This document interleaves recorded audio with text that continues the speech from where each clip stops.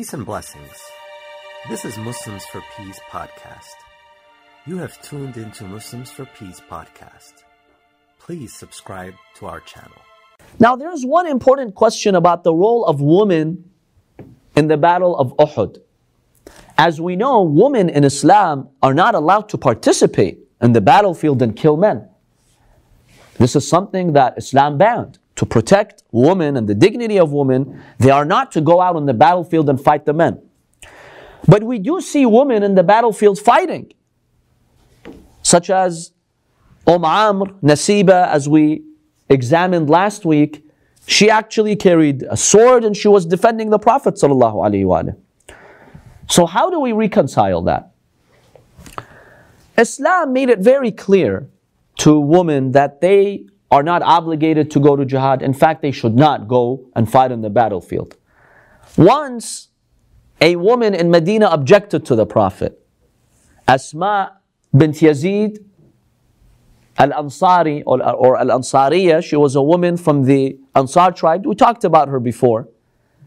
Remember when she objected to the Prophet, she told him, Ya Rasulullah, that's not fair. Men have the honor of going to fight and defend Islam and they can become martyrs and they achieve this high status. What about us women who stay at home and do all the chores at home and we take care of the children, we take care of the family? How come we don't get this honor? The Prophet ﷺ made his famous statement. According to one tradition, he said, she's really an educated woman. She knows how to talk. She was even considered a khatiba. A speaker who gives a speech. That's how eloquent she was. So the Prophet ﷺ says, women also have their jihad. And their jihad is basically to take care of their family. If they act responsibly, they raise righteous children, they're good to their husbands, Allah subhanahu wa ta'ala will give them the same exact reward that He gives men who die in the battlefield. At that point, she was so happy. She's like, I have the best gift in my hand now. She went to her house and she was very happy that Allah subhanahu wa ta'ala will give women such a great reward. Having said that, we do see that some women came from Medina to Uhud. Initially, those few women who came, for example, Safiya, the aunt of the Prophet ﷺ, she was also there. Initially, when they came to Uhud, their intention was not to fight. They came there to assist the army of the Prophet ﷺ, because basically those women had relatives. They either had a son, a father, a husband who was fighting. So they went there to serve their relatives in the army of the Prophet ﷺ. If they needed water, they would give them water. They would help them carry maybe some, weapons. Or if they would get injured, they would help them treat their wounds. So when they went to Uhud, their intention was not to fight. Their intention was just to help their relatives, those who were mahram to them, in the battlefield. But then, when some of them, like Nasiba, when Amr, Nasiba, she realized that the companions abandoned the Prophet ﷺ, as we discussed last week. And she saw that the enemy was getting very close to the Prophet.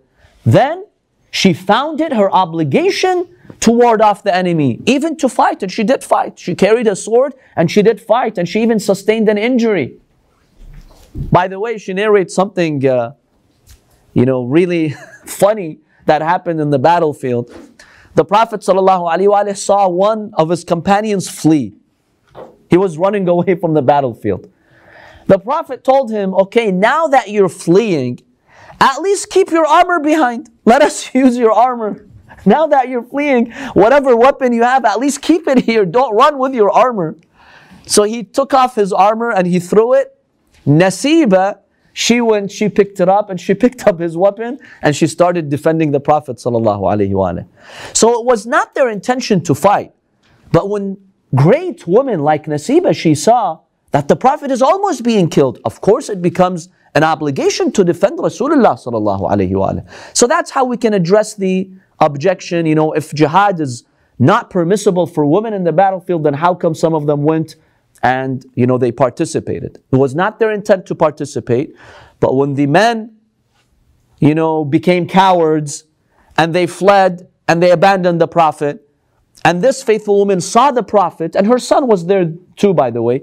She saw the Prophet there. Of course, she took it upon herself to defend, and the Prophet ﷺ really prayed for her, and he prayed for her family. But really, these women did play a significant role on the day of Uhud, and we as Muslims, we should remember the legacy of these amazing women.